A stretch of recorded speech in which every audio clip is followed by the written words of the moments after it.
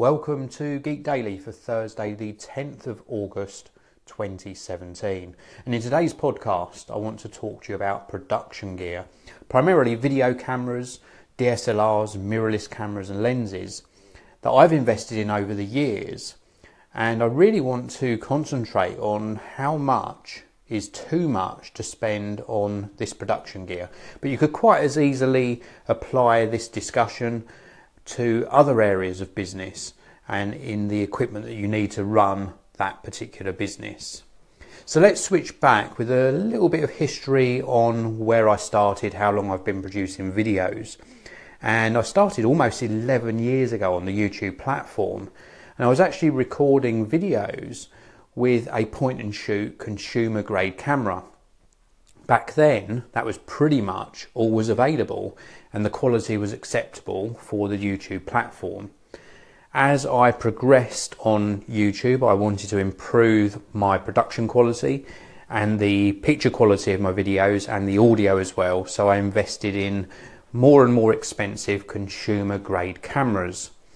And I got to a certain point where I wanted to move across into using professional grade cameras, mirrorless cameras, high-end lenses, and even professional video cameras with an integrated lens. And I invested a lot of time researching and a lot of money, tens of thousands of pounds in said cameras to increase the video quality that I was delivering on the Geekanoids channel. And when I've looked back over the past 11 years, I can see definite jumps in quality of the videos I was producing. But was that equal to the amount I was investing, or was I just investing in the gear? Was I addicted to upgrading to the very latest camera? Now, using myself as an example, I invest in professional grade cameras, not only for YouTube, but also for my business to business services.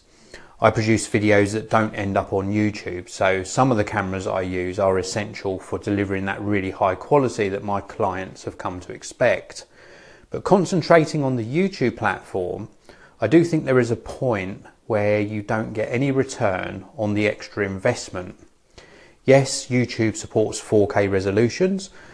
Not everybody watches in that resolution. Not everybody has the internet bandwidth to watch that resolution. So 1080p, or HD as it's known, is more than acceptable for a resolution for delivering videos on YouTube. You also have to take into account that if you invest thousands upon thousands of pounds on a camera and lenses, that when you've produced the video, rendered it to your computer, it's been compressed very slightly. And when you upload it to the YouTube platform, it gets compressed even more. And admittedly, if you start off with very good quality video, it's going to look better than on a cheaper camera, but you're still delivering a compressed video on a platform where then people are going to be streaming it and watching it on varying quality displays. I've also seen a growing trend on YouTube with some content creators investing in very high-end cameras, and we're talking the likes of the Canon Cinema range, the very high-end Panasonic cameras, even Red cameras as well, which are tens of thousands of pounds. And I think that this is happening so that these creators can differentiate themselves from others. And rightly so, the quality is absolutely amazing. But is it essential for the YouTube platform?